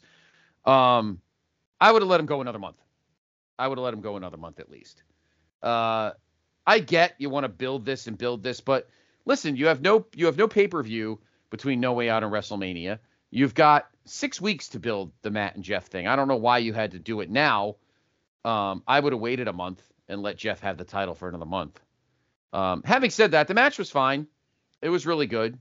I gave it, let's see. But I just feel like there was no need to rush it. 3.25. And your length was 19:23. So once again, not counting the Rumble, the longest match of the night. But a fun match. But I would have definitely not had Jeff lose here. Right now they're in a weird place, and I think we'll talk more about it when we get to the end of the show, but WWF right now is in a weird spot, WWE, because they need to flip the belts over, and you have other things going on, and you have specific matches you need to get to, and unfortunately it almost seems like Jeff's in the way, which kind of sucks, but that seems to be what it feels like, Tim. But having said that, it's a great match. Edge is a great champion. He's a good heel. He's just as big an asshole as like JBL is, but I would have let Jeff hold it another month. I would have figured something else out here. Yeah, I totally agree with the amount of like actual storyline stuff that they had for this. I feel like this single-handedly built Jeff's legacy as being like a top main event guy. I thought that the pyro explosion on himself and the car accident and all of this was split up over a much larger period of time for Jeff. But to know that it all came within this window of winning the title and then losing the title, it really adds to the mystique of Jeff Hardy and what could have been Jeff Hardy's main event run. I gave this match 3.5 stars, which puts it to 5.5 stars thanks to Kevin Rudolph. But there is the Chavo Guerrero factor, which makes it lose a star. So this isn't 4.5. I thought too much math. Yes, too much math. 4.5's the number. But I did enjoy this match. I couldn't agree more with Scott. I really would have loved to see Jeff hold this title until Elimination Chamber, especially if you're going to have Matt still be the foil you put Matt in the Elimination Chamber and you do the exact same thing. You don't have to do it at the Rumble and then, put Jeff in the Elimination Chamber anyways and not come out on top. You can still get all of it. You get more milk out of the angle, and it doesn't feel so horribly rushed. But yeah, that's just my 2 cents on it. Yeah, it didn't bother me too much because I think, like so many great face champions, for me, the Hardy on the chase and finally winning was what we needed. He was never going to be someone that had like this long run. So if he's going to lose, I'm okay with it kicking off a big story arc. And I think having Matt be revealed and turned here maybe meant more than where it gets lost in the chamber where there's a lot going on. And the fact that we've been playing this, like, do we really have another month of like mysterious attacks in the tank to get us there? I'm not sure. Like, they've been doing this since Survivor Series. So yeah, I mean, maybe you could have squeezed another 3 weeks out of it. And the good thing is that the Hardy's established, right? Because they go back to him. So we're not done. So that's good. So, we'll see how it plays out and how it feels. But I think I'm kind of okay with it being short. Yeah, I think my bigger gripe with it, though, JT, is that it's Jeff's first defense. Right.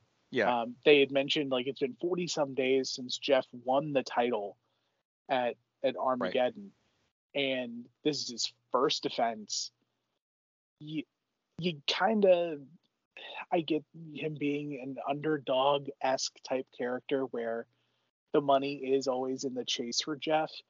But even if he retains by DQ, and then maybe you pay off something on like an episode of SmackDown, which they've done before, where you get the Edge Jeff return bout on an episode of SmackDown between the Rumble and Elimination Chamber, and that may be where you do the Matt stuff. Like, I think the miss might have been more. I think the miss might have been not having Hardy win at Survivor Series. I think that might have been. We talked about it in Armageddon, Scott, and we kind of said like, well, who cares what show? But like, I think then maybe that match is such a throwaway. It's awful with Kozlov, like all that stuff. Like, I think maybe if you just have Jeff do it there, like when Vicky comes, he's here. Like, maybe it's Edge and then Hardy too. I don't know. Maybe you figure some way around it, and Hardy gets his moment at that show, and then Tim, you get your defense at Armageddon. You get the attacks, and like you still build here. Now you get the extra month you're looking for, right? Correct. Yep. All right. Todd Grisham talks to Randy Orton about the rumors of McMahon family legal action. Orton says he hasn't heard anything, and as far as he knows, he's still in the Rumble match. Chris Jericho comes in, he throws Grisham out and says everyone's vilifying Orton, but Jericho doesn't blame him. As the creative genius, Vince didn't even show up. He's just a pandering drone that gave in to his daughter. The real Mr. McMahon's already dead anyway. Orton says he won't lower his guard or feel better because Jericho says he's an honest man. He may not have much more of a chance to talk to Orton as McMahon's eventual people. And tonight could be the final night of employment in WWE for Randy Orton. We then get our By the Numbers video for the Rumble match, which is always a great addition to the show. Always hits well. Scott, any notes you want to cover? Actually, looks there's a lot. You want to get into some of these? You can probably save the stats maybe for the end. You just want to get into the other stuff? Yeah, let me get down all the way. Get down here. Okay. All right. We last saw Nick Nemeth on pay-per-view back at the 2006 Survivor Series as part of the Spirit Squad, and he would return to OVW and form the Frat Pack with Mike Mondo before being transitioned to FCW in August of 2007. He would win the tag titles and work dark matches before making his return to TV in September under the new name Dolph Ziggler.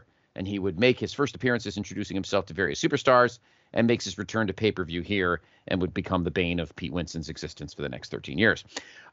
This is Rob Van Dam's surprise return to pay-per-view. My God, RVD? Yes, he would come back. He was last here at One Night Stand 2007, but this would be his last but it would be his last pay-per-view until 2013. On the 12:15 Raw, Chris Jericho was set to face Hacksaw Jim Duggan in a match, though he came out in a suit and refused to compete as he said he had carried the show all year, and he said he wouldn't wrestle again unless it was a title shot or against a worthy competitor. In the main event, John Cena and Batista defeated Orton, Rhodes, and Manu by DQ in a handicap match when he punted Batista in the head, and this would put Batista out of action for 4 months.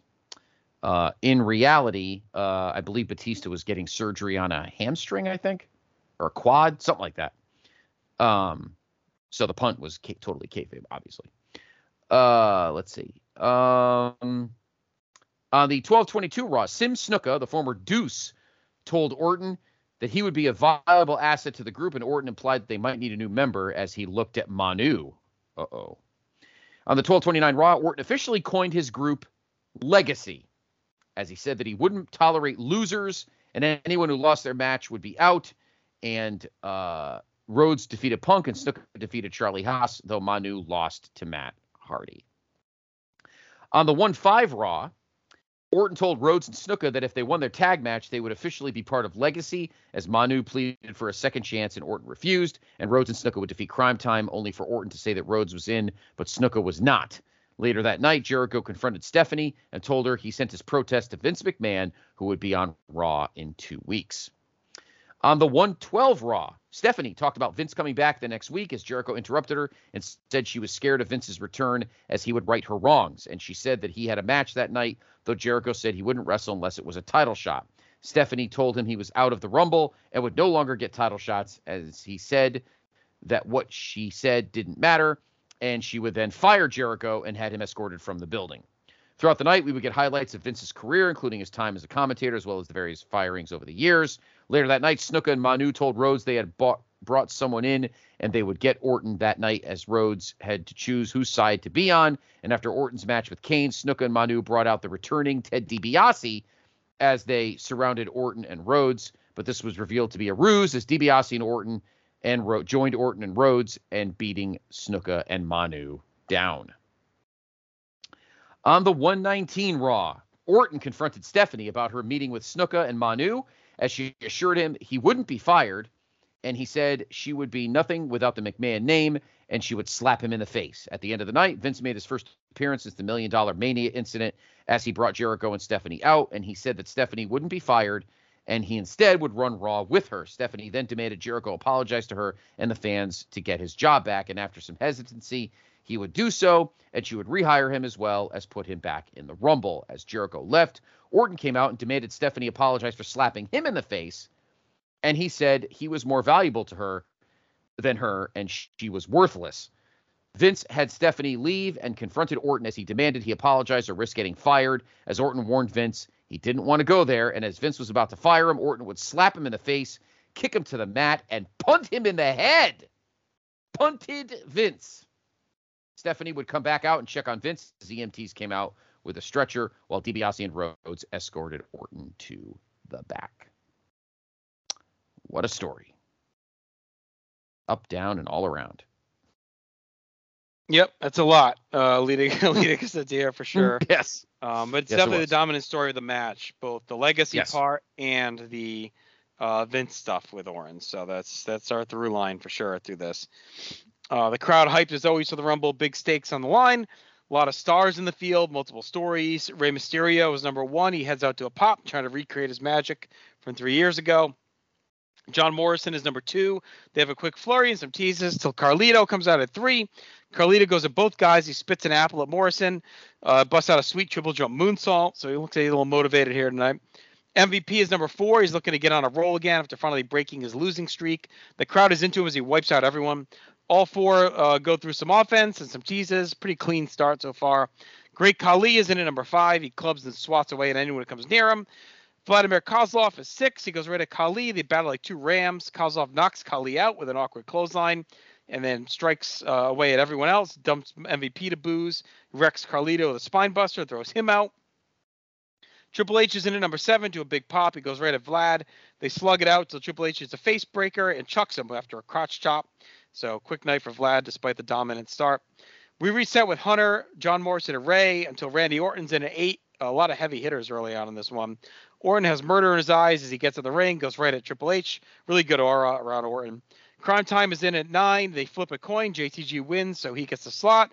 But Shad realizes it's a double-sided coin and just kind of laughs as he leaves. Pretty good action in the ring. Not usual laying around. Everyone's busting out some crisp offense. They're laying in some strikes. Ted DiBiase is number 10. Ross wonders how he'll interact with Orton as he comes in firing. We get a double skin the cat with JTG and Morrison. They both hang on and get back in. And then we get the same spot on the other side with Ray and DiBiase, and they both survive too. Pretty cool spot there. Jericho is in at number 11. Some more big names early. He goes right at Orton, almost throws him out. The ring is starting to fill back up as Mike Knox is 12. He kicks Ray in the head as he comes in. A lot of hard strikes and shifting around the ring as we settle into a formula. Miz is 13. He gets a flurry in, helps his partner, the double team Orton until DiBiase makes a save. Orton heats up and his 3 RKOs before Hunter hits him with a pedigree. He throws Morrison into Miz. They both fly out together in a nice bump. Mysterio gets knocked over the top, but he walks across Miz and Morrison and gets back in. Finley is 14. He gets some heavy strikes right away. Cody is 15. He syncs up with Orton and DiBiase. They start to gang attack Hunter, and then Finley as well. Some smart strategy. So, Tim, what did you think of the first half of the match here through number 15? The first half was really good. I was surprised to see the pacing of the Rumble, where we get a lot of the major stars, the major players of the Rumble, coming in very early numbers, where you have that series of Triple H and Orton, and then Jericho coming in a few numbers later. I really enjoyed the Kozlov bit with the Great Khali, and really kind of reestablishing Kozlov as possibly being something of a threat in the Rumble, like kind of a mini Diesel push, but not to the same extent. But as far as the middle of the Rumble goes, I thought it was really good. Everything started to line up. A bit too much to the well for Rey Mysterio, kind of always getting put into that early number slot. But it always works for him. He does really well in these Rumble appearances. What do you think, Scott, the first half? I was stunned that I saw Orton and Triple H back to back that early. That made me think that they're probably going to be the last 2 guys. Because I think whenever you see guys like that enter that early, you know that they're probably going to be there for the long haul. So that also meant that we'd probably get a lot of eliminations on the back end. So I think that depends on your point of view. But I was kind of stunned. I think that's the one thing I got out of this, was seeing Triple H and Orton pretty much back to back, which was kind of crazy. But again, it's a chance to see these guys go a long distance. One of them are going to win. I think it's safe to say they're probably the 2 favorites. So I was shocked by that. Very different approach to take to the Rumble with like the main players. Right. So. All right. Ray flies off the top rope. Orton steps in and snaps him down with an RKO out of midair. The lights dip down at 16 as we get another big hitter. The Undertaker drifts down to the ring to a big pop. He cleans house with strikes. He throws out JTG. Goldust is 17. King calls him the skeleton in his family's closet. Cody stops his brother from attacking DiBiase, and Goldust smacks him and almost throws him out. Goldust almost dumps him a second time, and finally Orton's had enough. He takes him down with an RKO. He calls Cody over and tells him to end his brother's night, so Cody throws him out. Pretty good storytelling there. Punk is in at 18. He unloads a flurry of kicks and strikes on whoever gets in his way. Hunter tries a pedigree, but Punk slips out and hits a GTS. Legacy team up and beat on Jericho in the corner, but they can't finish him off. Mark Henry is out at 19. He wrecks house with slams and punches as the ring really fills up. Shelton Benjamin is 20. Throws some fists at Jericho and Punk. Fight on the top rope, but both survive. Lots of elimination teases, but nobody's knocked out. William Regal's 21. He goes right after Punk, his old rival. He throws him around the ring. Henry tumbles out as Ray hooks the top rope down, but we only see it on the replay. Legacy continues to gang up on Hunter as Kofi Kingston is 22. Taker's bleeding as bodies fly around him. Clean visual of the ring with a cool variety of talent now. Taker slams Shelton down. He flings him out. Kane is in at 23. Eventually he has a stare down with his brother. They start to work together by double choke slamming DiBiase. Taker and Kane continue to work together to clean house as Punk knocks Regal out to continue to own that feud. R-Truth is in at 24. He has a scrum with Hunter. We get a surprise at 25, and that is Rob Van Dam making his return to a big pop. RVD flies into Kane off the top, and most through everyone as a crowd chants for him. The Brian Kendrick is 26. He eliminates Kofi right away, but Hunter grabs him and throws him right out. Pretty sad showing after a strong end of 08 for Kendrick. Dolph Ziggler's 27, mainly silence as he tries to shake hands with Kane. Kane just grabs him and throws him right out. The ring is pretty full still down the stretch. Santino Morella's 28, and he sets a new record. As soon as he gets in, Kane knocks him back out. So that's an infamous moment there that gets played quite a bit in future packages. We get three straight quick cleanouts as the crowd loves Santino getting crushed. Another surprise at 29 is Jim Duggan is in. Gets a nice pop. He throws some heavy fists at everyone, including a cool slugfest on Taker, who sells big time for him. Pretty nice moment. Ray's in at 45 minutes now as the ring is packed as Big Show lumbers out at number 30. Taker steps to Big Show, but Kane attacks on his brother's behalf. And then Duggan comes in. He's throwing bombs at Show. Show shrugs him off and dumps him out. Taker almost dumps Punk, but he holds on, and we still have a lot of bodies left. Pretty different booking with so many guys left here at the end.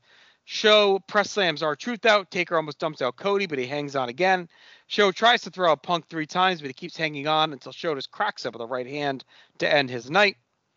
Show dumps Ray and Mike Knox together as Hornswoggle comes out to help his dad against Kane. He runs away as Kane dumps Finley moments later.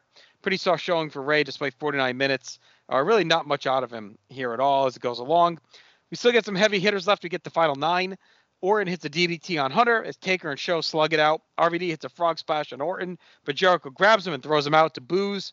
Jericho's all laughs until he realizes Undertaker standing over him in a fantastic camera shot. Jericho hits a code breaker on Taker. Taker hangs on and dumps him out. Legacy still at full staff as they're working to throw out Kane. Legacy's left now against Hunter, Show, and Taker. They gather up to work together. Show attacks Hunter as Legacy swarms Taker. Taker holds on and heats up and starts cleaning house with chokeslams. Has a boxing match with Show one more time. Shoves off an RKO, but that allows Show to yank Taker to the apron. They battle until Orton hits Show with an RKO across the top rope. He falls to the floor. Legacy swarm the Undertaker, but Show pulls Taker out, and they brawl to the back. And that leaves Triple H alone with Legacy. And they are all over him. As Orton barks directions at the team, he pounds away at Hunter. Orton demands they pick him up at the end. He slaps Hunter a bit. Hunter shoves off an RKO and takes advantage. He hits a pedigree on Rhodes. Almost dumps a charging Orton in a good tease. Hunter throws out DiBiase, sends Rhodes out right after him, but Orton comes from behind and knocks Hunter out to win the match. A big pop. And a great finish that pays off the Legacy story and adds more interest to the future. Just a really fun Rumble. Lots of excitement and a hot crowd. A couple of good surprises and spots. The main through line was the work and dominance of Legacy as the story unfolded nicely as they worked as a true unit. They controlled the ring right to the end. Ray lasted a while, but didn't really get a ton of action after early on. Pretty sneaky loaded field. Really showed in the crowd reaction. Interesting structure, too, with a light early section and a heavy ending, with a ton of teases and guys hanging on to save themselves. Felt like more than usual. Orton wins. He's back on his hot streak after his injury. Looks toward WrestleMania and uncertainty with his job. A really hot finish and a really good opening half. I thought it dipped down the stretch. I thought they could have cleaned out some bodies earlier. But the Legacy story was excellent, and it's a really good Rumble, Scott. I went 4 1/4. I'm going to start, though, by asking your feelings on the return of Jim Duggan. As long as he didn't win. That's all that matters to me. I told you that last episode, that guy wanted to hear the Triple H montage. We don't want to hear this.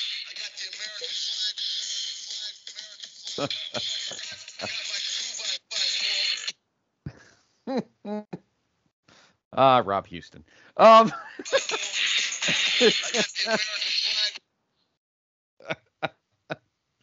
What the fuck are they doing? Seriously, like, what was the point of this? Like, really, of all fucking guys?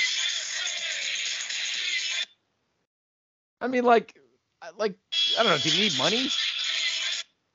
That was a good surprise. Usually when they need cash, you just give them a check.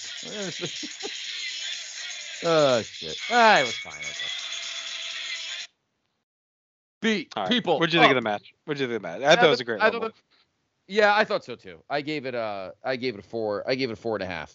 I loved it.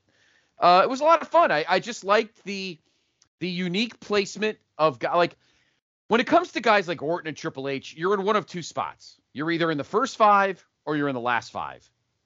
And to be like in that weird spot, like late single digits heading into the teens, was really unique. I kind of dug that. They could have ditched some dead weight in the middle, but that was fine. I had no problem with that. But I thought it was a lot of fun. A lot of good players. Taker, and I mean, he could obviously won. He's obviously main event 2 years in a row. I thought it was a lot of fun. Orton winning got a big pop because I think Orton's getting his juice back. And Orton having like his own little crew is smart. Because now you're in an interesting quandary because you have Edge with one belt, you have Cena with the other belt, and now you got Orton, who could easily face either guy. That's the best part. I think that's the best part about a guy like Orton winning is he could feud with either of those guys. Right. He could feud with Cena and he could feud with Edge to a certain extent. That makes you think that one of those two guys, preferably Edge, is not going to be champion going into Mania. So with Orton winning the Rumble, we obviously got No Way Out coming up, and they'll announce, we'll get into those obviously in a couple weeks. Sometime between now and that pay-per-view, they're going to have to figure out what to do with Edge, because unless you have Cena Orton, who haven't wrestled each other since 2007, if they main event a Mania, I think that'd be great. But I feel like that's not set in stone either. So I think there's a lot of unique creative outlets or scenarios we can get out of this, Tim. Again, you have Orton winning the Rumble, but are we going to have Orton Cena? Is Edge obviously keeping this one belt? Like, what's going to... It was a great win for Orton. He deserved it. This is his chance. But now with these two guys having the top two belts, really, we don't know what's going to happen between now and, April 2nd in Houston. For sure.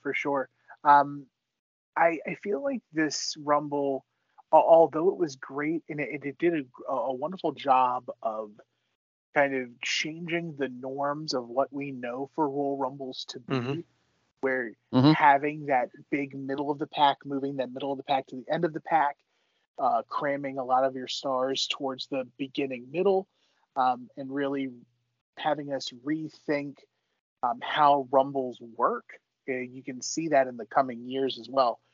But even with all of that and the reimagination of how Rumble should be, I feel like this was a one-man Rumble. I feel like even coming into it, if you even watching the television or you going over the television leading into the Royal Rumble match, all signs pointed to Randy Orton being the guy. And I feel like if anybody else would have won, it would have been something of like a big surprise. Like if Triple H would have won, that would have shocked more heads. I think the fact of like Randy Orton being the guy to win the Rumble shows the plan is the plan. Like it is going to be Orton's time, especially with Legacy. He's as hot as ever right now. With that, I give this Rumble 4.5 plus the Kevin Rudolph 2-star bump, a little bit of star inflation, but 6.5 stars, but really 4.5. But I really enjoyed this Rumble. I feel like, not to jump too far ahead into the future, but I really feel like we can see this type of Rumble happen in 2023 with the way current modern product is going right now, with like the Bloodline playing the legacy role. But all in all, I thought this was a fantastic Rumble. Very good chewable moments that take place in nice timed out places where you have, the Kozlov and Khali stuff. You got the Santino in the end, even Duggan to a certain degree. Like that was a big pop. I kind of laughed when he tried his best to get the Big Show up and over, but you could see the fight in old Hacksaw. But yeah, plan is the plan. Legacy wins, Randy Orton wins, and an excellent point made is like, which way does Randy Orton go with having histories with both of the current champions and the state of flux between on the road to WrestleMania, where everything can lay out. a lot of questions get left unanswered now that Orton is the guy who's going to be vying for the title at Mania in Houston. All right, so we'll see where that goes as we close this show out. Let's get to our awards, and we'll wrap things up. So for MVP, I mean, I think Orton seems like the obvious one, but I went with all of Legacy because I don't think the story is as crisp without the other two guys either. Like, the story of the Rumble is them, how Orton uses them, how they play their role. Cody had the great stuff with his brother. So I think when you think of this Rumble, you think of the three of them more than just Orton. So I thought all three deserved the nod. I'm good for that. They had to work as a team. It was part of the gimmick. Worked for me.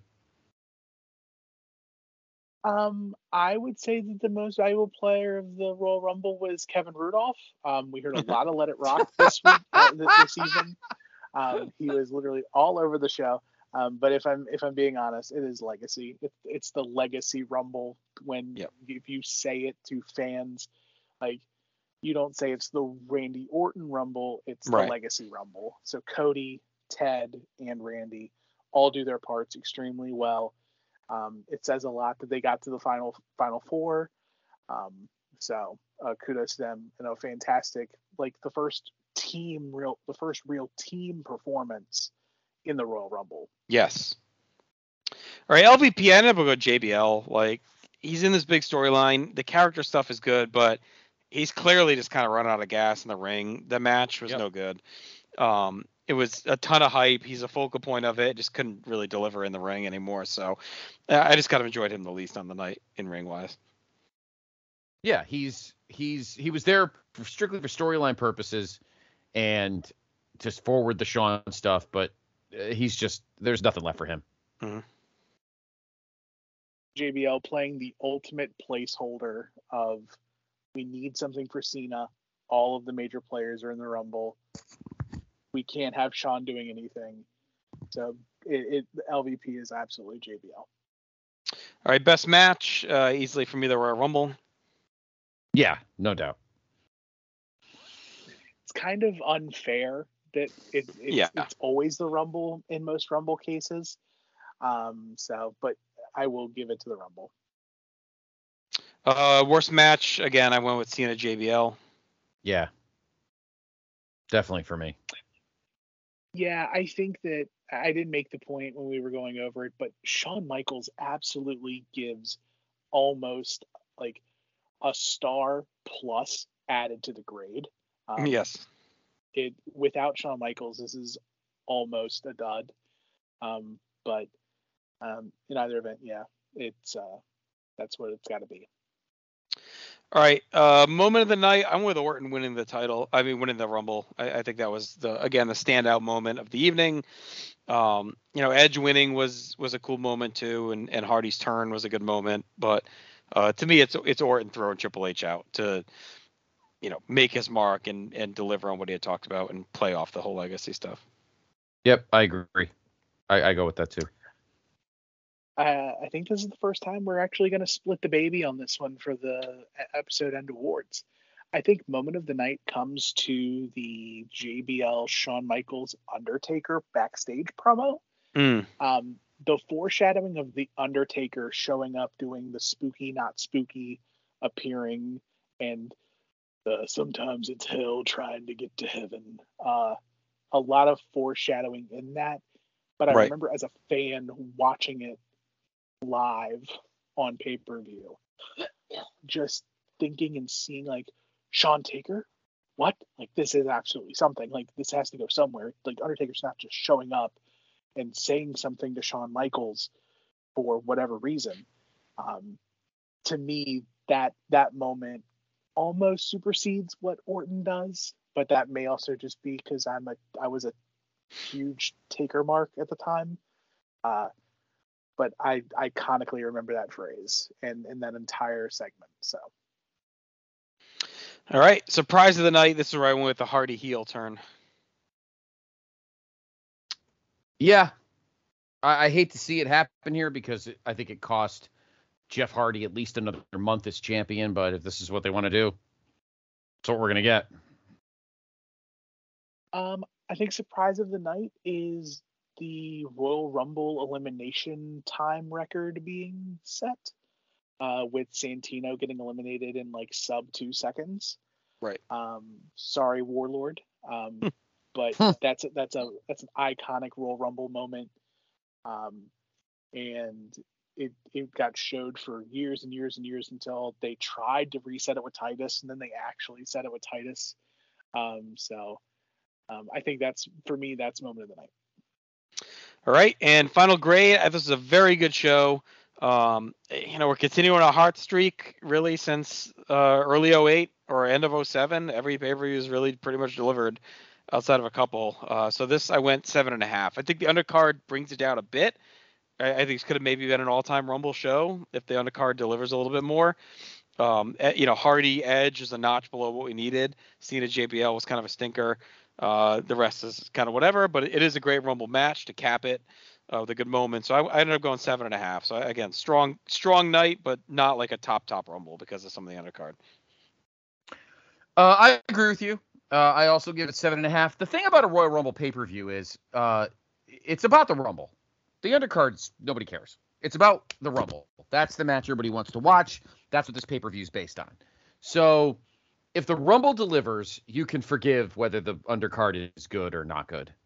If you have, then you got years like 2000 where you had an incredible world title match and then kind of a shit Rumble. And that's happened in the past. But if you have deliver with a Rumble, that's your grade.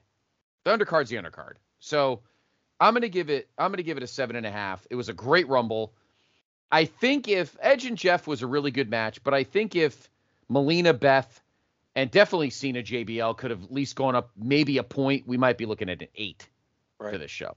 But it just didn't hit that level. Not even close. Tim, what do you think? What do you got? I give this Rumble a 7, but thanks to Let It Rock, this is a 9. This is a solid 9 Rumble. You are crazy, man. No, it's a 7. It's a 7. I think that the undercard actually helps. I don't think anything really as bad as JBL and John Cena was. I still don't think it shit the bed. It was still serviceable. It's absolutely not the worst title match in Royal Rumble history.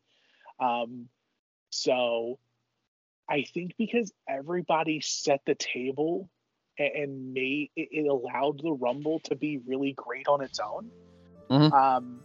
So, I think even if we split the baby on my fake grade and my real grade, I really think it could be an 8, but I'm going to go with 7 so I can give it the 9. All right, so that'll do it. We'll be back in 2 weeks' time with No Way Out 2009, and then a month from here, we'll be at our 13th birthday episode, Scott, and we'll be talking WrestleMania 25, so it works pretty well. So that'll be our anniversary episode. Be sure to check out everything we have to offer across all of our podcast networks: PlayStation Wrestling, that's this feed here, PlayStation Pop Experience, and the North South Connection podcast network featuring the Jenny Position every Wednesday. Check out all of our social media at the North South Connection for all of the fun new stuff we got going on. There's a lot of cool things we've launched. We'll talk about more in our next episode, but be sure to check all of that out for all the latest news. Until then, everyone take care. We'll talk to you soon. Thanks for listening. Who knew his father when he cursed his name, turned and chased the dollar, but it broke his heart, so he stuck his middle finger to the world, to the world, to the world. And you take your time, and you stand in line, where you'll get what's yours. I got because when I arrive, I'll bring the fire, make you come alive. I can take you higher, what this is. Forgot, I must now remind you, let it rock, let it rock, let it rock. Yeah, Wayne's World, Planet Rock, Penny's Drive, and the top. And she gon' rock to the camera stop. I sing about angels like Angel Eye. Rock, and Pay My Life. Rock, and Samadai. Rock, and Amanda and Tamara. why I'm in here like, what's up, mechanic me? I can fix you up, I can you up, I can get down. Shout it, we could go wherever, just pick a town. And my jewelry is louder than an engine sound. Big egg rocks like on the ground. Dirty like socks that's on the ground. We say, because when I